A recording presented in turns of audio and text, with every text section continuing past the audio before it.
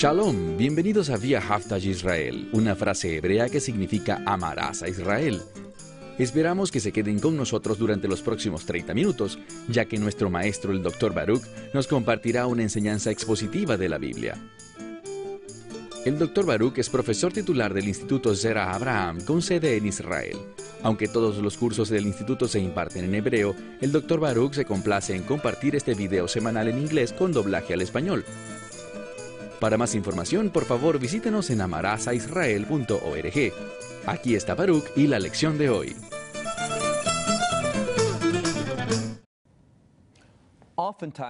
Con frecuencia la gente le huye a estudiar el libro de Apocalipsis, porque piensan que es difícil de entender.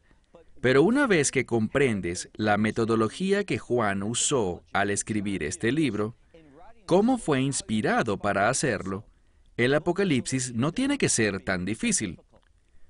Una de las cosas que vemos es que Juan habla en orden cronológico sobre lo que acontece, pero algunas veces se detiene y regresa para compartir con nosotros una nueva perspectiva de lo que dijo con anterioridad, para que tengamos un mejor y más completo entendimiento del pasaje.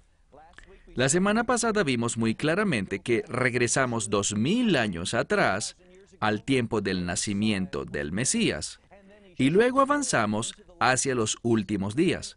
Una de las cosas que no hicimos cuando estudiamos el capítulo 12 de Apocalipsis fue que no estudiamos el último versículo. Y te preguntarás por qué. Una de las cosas que debes saber sobre nuestra Biblia es que en los manuscritos originales no habían capítulos ni versículos. Así que cuando finalizamos el capítulo 12 y comenzamos el capítulo 13 en nuestras Biblias, ¿quién determinó que allí debían dividirse? El hombre lo hizo. Y lo que quiero que veas aquí es que cuando vemos el capítulo 12, en su último verso, el verso 17, siento que este versículo realmente tiene un propósito detrás de sí. El propósito de darnos entendimiento sobre lo que hablará el capítulo 13. Una y otra vez en esta sección central del libro de Apocalipsis, vemos a Dios volviendo para darnos una imagen mejor y más precisa, más información para hacer las conclusiones adecuadas y tener la perspectiva correcta para entender este libro. Así que mira el verso 17, capítulo 12, versículo 17. Este es una especie de pasaje resumen. Hemos visto que en los últimos días el enemigo, o sea, Satanás, perseguirá a Israel. Pero ahora, al final del capítulo 12, versículo 17, él quiere hacer una declaración. Noten lo que dice. Y el dragón se enfureció contra la mujer, hablando de Israel, y dice que fue e hizo guerra. Esto es importante porque ya hemos visto que ha hecho guerra en contra de Israel. Pero ahora vamos a algo que tomó lugar antes. No se trata de la persecución de la Israel no redimida, sino de aquellos que llegaron a la fe en el Mesías. Los que llamamos los primeros frutos, aquellos que entraron en una relación de pacto con Yeshua por medio del Evangelio. ¿Por qué lo digo? Noten cuán específica es la terminología en este último versículo del capítulo 12. Una vez más. Y el dragón se enfureció contra la mujer, y fue e hizo guerra contra el resto de sus descendientes. Esto demuestra que la comunidad de creyentes está atada a Israel. ¿Por qué podemos estar tan seguros? Bueno, escuchen lo que dice Pablo en el libro de Romanos, capítulo 9, versículo 6, cuando dice que no todo Israel es de Israel. ¿Qué quiere decir eso? La primera vez que dice Israel, habla sobre el pueblo judío en un sentido muy genérico. No todos los judíos serán parte de Israel. ¿Y qué significa cuando dice Israel por segunda vez? Está hablando de la familia de Dios. Habla de la congregación de los redimidos, habla de la gente del reino. Encontramos luego en el libro de Romanos a Pablo diciendo que habrán dos tipos de personas en el reino. Aquellos que provienen de la descendencia natural de Jacob, pueblo judío, pero también habrá una porción de aquellos que son gentiles. Así que de lo que hablamos aquí es de aquellos individuos que son parte del reino, parte de Israel, que es el pueblo del reino en un sentido, pero que llegaron a esta relación como veremos a continuación. Una vez más, este dragón vendrá y hará guerra contra el remanente de su descendencia. ¿Quién es este remanente? Aquellos que guardan los mandamientos de Dios y quienes tienen el testimonio del Mesías Yeshua. Ahora, hay dos cosas que necesitamos ver aquí. Innegablemente estamos hablando de creyentes al final del verso 12. En segundo lugar, noten que hay una relación. Aquellos que guardan los mandamientos de Dios, o sea, caminan en obediencia a los propósitos, los planes, la voluntad de Dios. Y esto manifiesta el testimonio de Yeshua. Entonces vamos a ver más y más cómo existe una relación entre el pueblo redimido de Dios y aquellos que caminan en obediencia a la palabra de Dios. Bien, ahora entremos al capítulo 13. Desde mi punto de vista, el capítulo 13 es uno de los capítulos más importantes en el libro de Apocalipsis, porque nos da una visión muy breve, pero clara, sobre lo que ocurrirá en los últimos días. Se enfocará primero, como dice en ese último verso, el verso 17 del capítulo 12, se enfocará ahora en la comunidad de creyentes. Entonces regresa en el tiempo, está haciendo un repaso. Miren el verso 1. Y yo estaba de pie sobre la orilla del mar. Aquí Juan, quien recibe esta visión, está de pie en la orilla del mar. Noten lo que sucede. Dice, miré y una bestia ascendió desde el mar. Lo que busca decirnos aquí Juan, quien está recibiendo visiones de Dios, está de pie sobre la orilla del mar, donde puede mirar y contemplar el mar. Ahora, compartí con ustedes que, empezando el capítulo 12, habría un énfasis, Dios presentaría de una manera única y especial este concepto del mar. La semana pasada aprendimos sobre el mar que continuamente se está moviendo. Con frecuencia las olas rugen, y lo que extraemos de allí es inestabilidad. Entonces, sobre la bestia, lo que hemos aprendido de la bestia es que es un imperio. Hablando de los últimos días, veremos que hay un imperio que se levantará y surgirá debido a la inestabilidad del mundo. Es muy importante que veamos esto. Noten una vez más en el verso 1. Y yo estaba de pie sobre la orilla del mar, y miré, y una bestia ascendiendo del mar, que tenía 7 cabezas, 10 cuernos, y sobre cada uno de estos cuernos había una corona, entonces 10 coronas. Esto es muy similar, pero lo que vemos aquí tiene relación con lo que vimos en el capítulo 12. En el capítulo 12 también vimos una bestia con 7 cabezas, y esto será probado cuando entremos al capítulo 17 de Apocalipsis, que esta bestia tiene 7 cabezas que representan 7 imperios diferentes y que se manifiestan en tiempos diferentes. ¿De quiénes se trata? Repasémoslos brevemente y volveremos a verlos cuando estudiemos Apocalipsis 17. Se trata de Egipto, Asiria, Babilonia, luego los medos y los persas, es una alianza, medo-persa, el quinto es Grecia, el sexto es Roma, y luego el séptimo, el último, o aparentemente este último imperio, es el séptimo. Desde el punto de vista de Daniel, es el más singular. Es el imperio más difícil de entender, aquel que resulta más terrible y temible para Daniel. Entonces vemos 7. También vemos que habrán 10 cuernos. ¿Qué son estos? Más adelante en el capítulo 17 veremos que son 10 reinos que se unen y conforman este imperio. Y cada uno de estos tendrán una corona, es decir, que habrá un reino de reinos. Eso es lo que trata de decirnos aquí. Mira algo más. Final del versículo 1. Dice, y sobre su cabeza, de este imperio, habían nombres blasfemos. Entonces, lo primero que vemos sobre este imperio es que la manera como gobierna es una manera blasfema. Este imperio, ya sea que hablemos de Egipto, o de Asiria, o de Babilonia, o cualquiera de los que nombramos, todos ellos se levantan en oposición a Dios. Y ellos manifiestan su oposición de una manera muy simple. Cuando hablamos de Egipto, Asiria, Babilonia, los medos, los persas, Grecia, Roma, de los que sean, ellos todos eran perseguidores del pueblo judío. Ellos todos querían expulsar al pueblo judío de la tierra de Israel, porque este imperio, recuerden que está inspirado por Satanás. Satanás conoce la palabra de Dios, aunque no se somete a ella. Se rebela en su contra. Él entiende que la voluntad de Dios es que el pueblo judío habite en su tierra y por tanto Satanás quiere expulsar al pueblo de allí. Y déjame compartirte algo hoy. En la época que vivimos actualmente, una de las cosas más controversiales es el pueblo judío que habita en la tierra de Israel. Cuando digo la tierra de Israel, no hablo solamente de la costa mediterránea. Si conoces las profecías, uno de los lugares donde el pueblo judío debe habitar antes de que el Mesías regrese, y no hablo sobre el rapto, hablo sobre la segunda venida.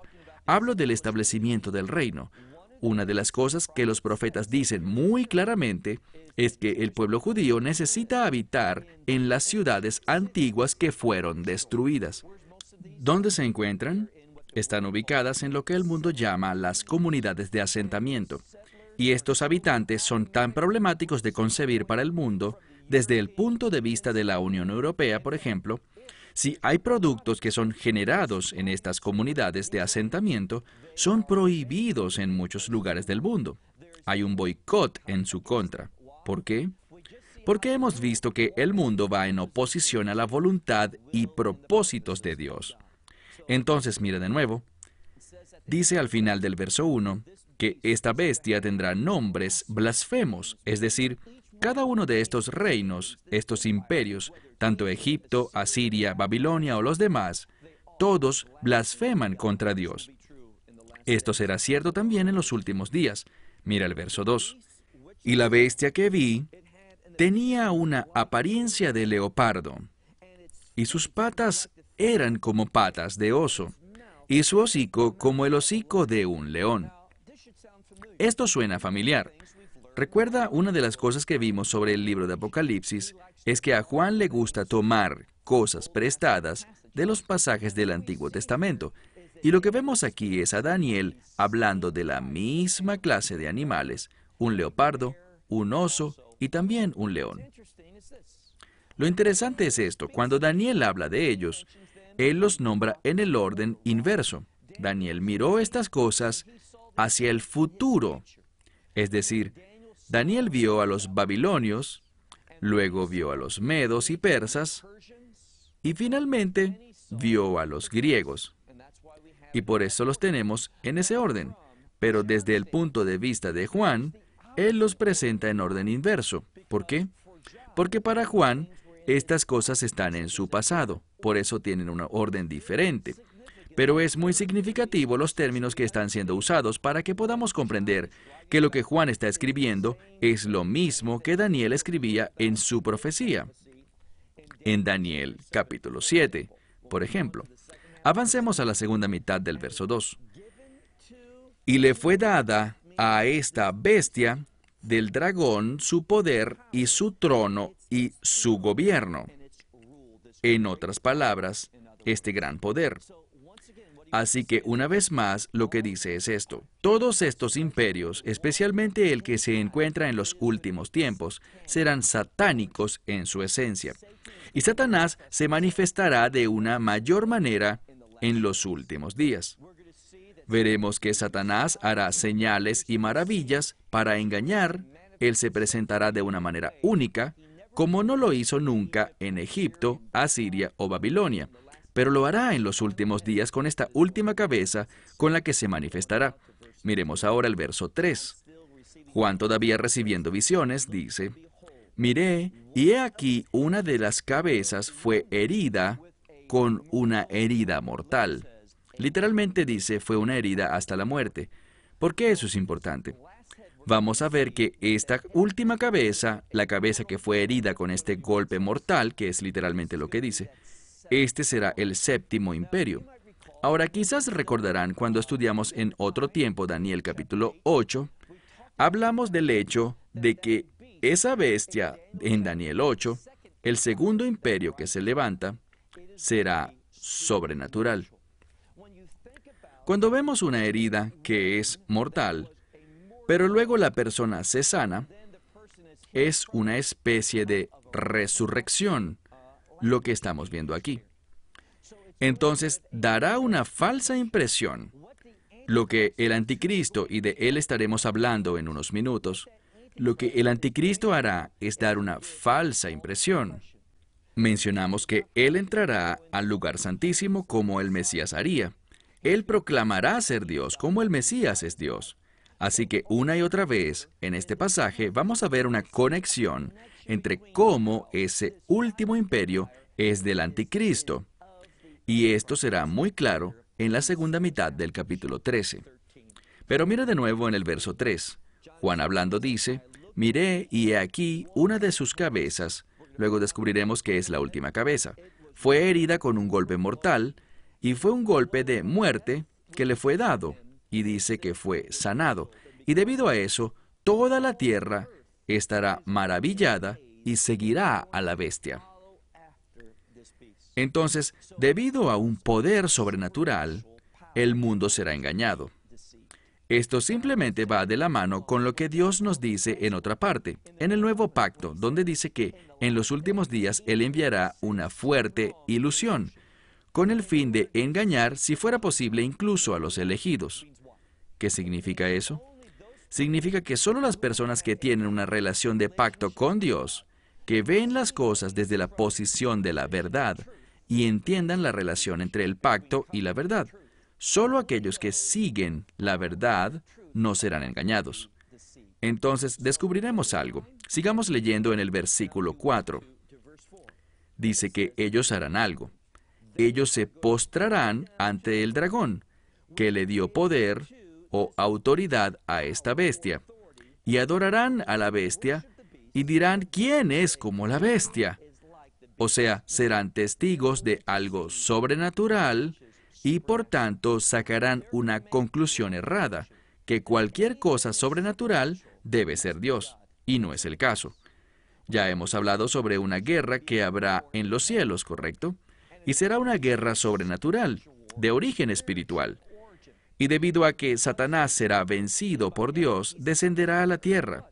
Pero él tiene poder sobrenatural, y aquellos que no están conscientes de lo que dice la Escritura, y será muy específica en cuanto a lo que hará este anticristo, esta bestia, aquellos que no son expertos en las Escrituras, quienes no están preparados para los últimos días, que no saben qué esperar, serán engañados fácilmente por el enemigo.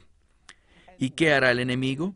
Bueno, debido a que los engañará, los acusará y será un instrumento por su engaño para que la ira, el juicio consumidor de Dios, caiga sobre ellos. Eso es lo que él quiere. Satanás sabe que ha sido derrotado. Él sabe que no saldrá triunfante. Y lo que quiere hacer es traer la mayor cantidad de muerte y destrucción sobre todos los que pueda. ¿Por qué? Es su naturaleza. Él se deleita en el sufrimiento de otros. Esto es lo que escuché de un teólogo. Si Satanás supiera, y lo sabe, quién es el Mesías, para lo que fue enviado al mundo, ¿por qué participó en la muerte del Mesías? O sea, ¿por qué entró en Judas? ¿Por qué actuó de la manera como actuó para llevar al Mesías a morir en el madero, que representa la base de la victoria y redención para nosotros? Porque Él fue tentado por su amor y pasión por el sufrimiento. No pudo refrenarse a sí mismo, fue consumido por su deseo de ver a Yeshua sufrir, aunque esto significara su propia derrota. El teólogo preguntó, ¿pueden entenderlo? Absolutamente sí. Durante muchas ocasiones en mi vida, y seguramente también en la tuya, sabes que hacer algo está mal, sabes que si lo haces será desagradable y deshonroso ante Dios, pero ¿qué pasa? Como tu carne lo desea con tanta fuerza, tú vas y caes. De eso es lo que hablamos aquí. Entonces Satanás será engañado por sus propias pasiones lujuriosas para lograr lo que desea y a lo cual es adicto, y eso es el sufrimiento y dolor de otros. Veamos de nuevo el versículo 4. El mundo adorará al dragón que le dio a la bestia su poder y autoridad. Lo adorarán y dirán, ¿quién como la bestia? ¿Y quién será capaz de hacer guerra en su contra? ¿De qué habla aquí? Muy simple. Una vez más, si regresamos al libro de Daniel, capítulo 8, cuando esta bestia se manifieste a sí misma, la segunda, que Daniel llama la cabra peluda, habrá un sentimiento de impotencia. Se escuchará decir, ¿cómo podemos hacer guerra? ¿Cómo peleamos en su contra? Porque es sobrenatural. Pero lo que necesitamos entender es esto. Tenemos al Señor de señores y al Rey de reyes de nuestro lado. Nuestra guerra no es contra carne ni sangre, pero tenemos acceso a armas espirituales que son capaces, como aprendimos en Efesios capítulo 6, de derrotar, extinguir y destruir los dardos encendidos de Satanás. Así que nosotros, quienes estamos ungidos con el poder y la verdad de Dios, seremos capaces de pararnos en victoria. Y aun si somos consumidos físicamente, esa no es nuestra derrota, y esto lo veremos en unos minutos. Avancemos ahora a la segunda mitad del versículo 5, o mejor al inicio del versículo 5. Dice, se le fue dado a esta bestia una gran boca para hablar blasfemias, y autoridad le fue dada para hacer guerra por 42 meses.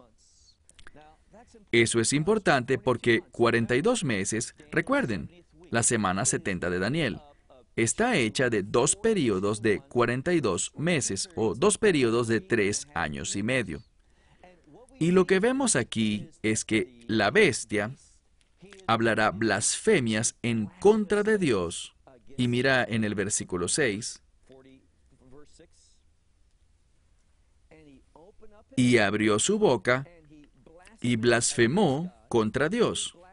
Blasfemó el nombre de Dios. Blasfemó contra el tabernáculo, su tabernáculo, o sea, el de Dios, y contra aquellos que habitan en los cielos. ¿Qué significa habitar en los cielos? Aquellos que están comprometidos con el reino de Dios. Noten que él blasfemó contra Dios y el nombre de Dios. ¿Qué significa nombre? Lo hemos dicho muchas veces. Él blasfemó contra el carácter de Dios. Ven, lo que debemos anhelar más que cualquier cosa es que el carácter de Dios pueda ser nuestro carácter, que podamos manifestar las características de Dios en nuestras vidas. Y Satanás se opone en contra de eso. ¿Qué hará él? De nuevo, estamos hablando de los primeros 42 meses, porque hay una persecución de creyentes. Esto lo podemos apreciar desde el versículo 7.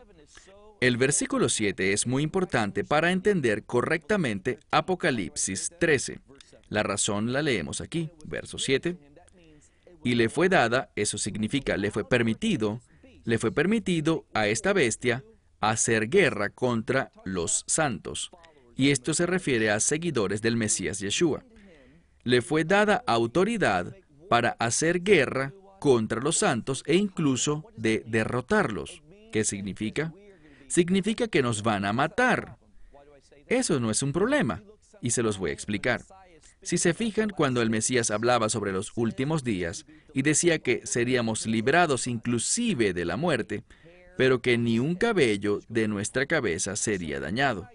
Entonces, podemos ver que nuestra vida física se nos es quitada, pero eso no es una derrota, porque la carne y la sangre no heredarán el reino de Dios. No nos preocupemos por el bienestar de nuestra carne, preocupémonos por el bienestar de nuestras almas. Así que, aunque Él pueda derrotar nuestra existencia física, sabemos que no podrá tocar el futuro espiritual que tenemos con un nuevo cuerpo, al cual nuestra alma, esta alma, entrará. Es un alma redimida por la sangre del Mesías.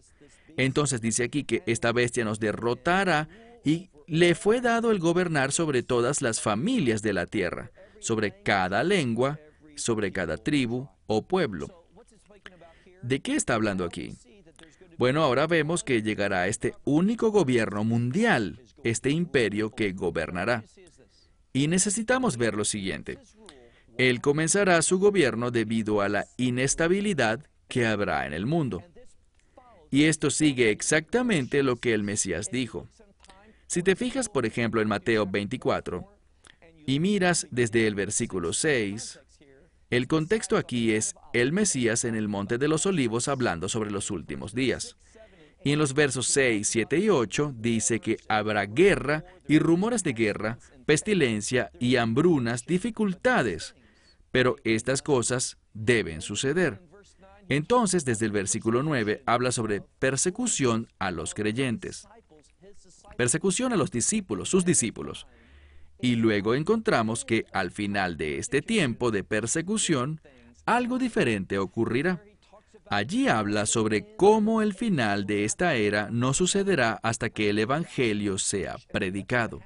Y entonces lo que ocurrirá es que llegará un tiempo, la segunda mitad de la semana 70 de Daniel, en la que Israel será perseguida. De esto ya habíamos hablado.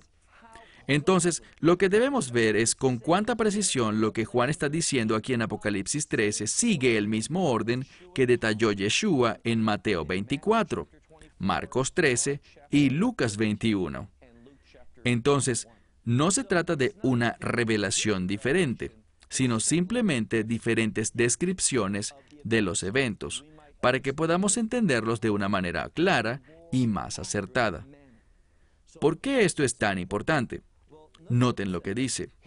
Él gobernará sobre todo el mundo. ¿Y cuál será el resultado para nosotros?